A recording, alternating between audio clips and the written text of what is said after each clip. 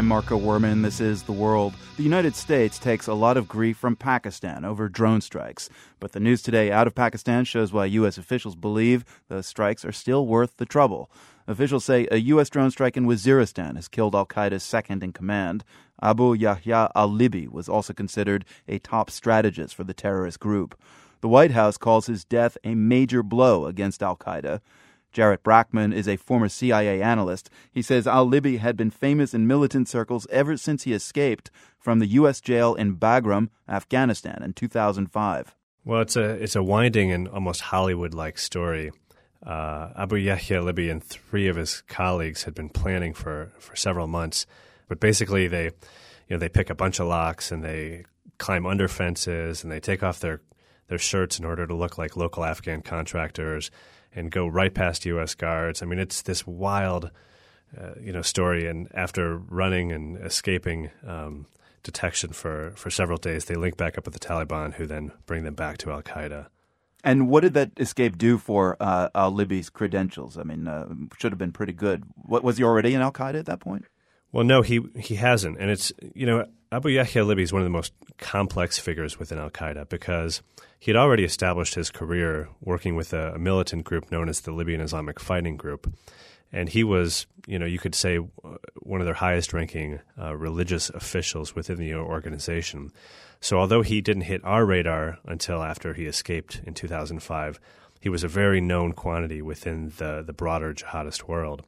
But it gave him street cred. This escape from, one of the most closely guarded American prisons, it catapulted him into the upper echelons of the jihadi elite. But it was still several months before he would decide to officially align himself with Al-Qaeda. So describe al-Libi kind of as a figure. How is he regarded by the Al-Qaeda rank and file? And when you see him in those videos, what do you see? What is he like? Well, I always say that people revere Al-Qaeda's current emir, Ayman al-Zawahiri, because he's been in it for so long.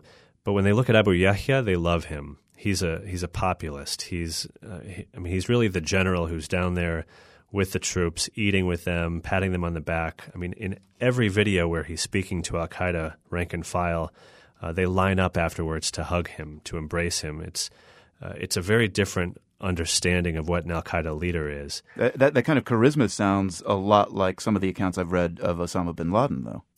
Yeah, I call Abu Yahya the upgrade model in the sense that he actually had real religious credentials.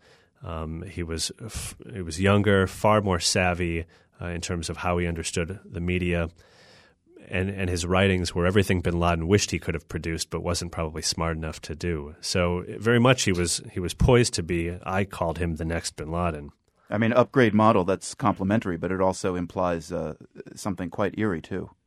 It is. And, I had the chance to interview his older brother in a Libyan prison several years ago, and I got a very detailed sense for the personality, and I saw the charisma firsthand of his older brother, and I think it's the same kind that Abu Yahya had. And it occurred to me that Abu Yahya never really had drank the Kool-Aid, so to speak, of Al-Qaeda. It was more of a pragmatic decision to use the organization to advance his own agenda, which was far bigger than anything Al-Qaeda wanted to do. Just how important was he, and can he quickly be replaced? I don't think that Al-Qaeda can recover from this loss. To me, if Ayman al-Zawahiri, the current head of Al-Qaeda, and Abu Yahya are taken out, the senior leadership is done. The back is broken. And so, because Abu Yahya, because of his scholarship, because of his intellect, and because of his ability to hold the movement together in many ways, he cannot be replaced. Jarrett Brackman, former CIA analyst, thanks so much for your time. Yeah, thanks so much.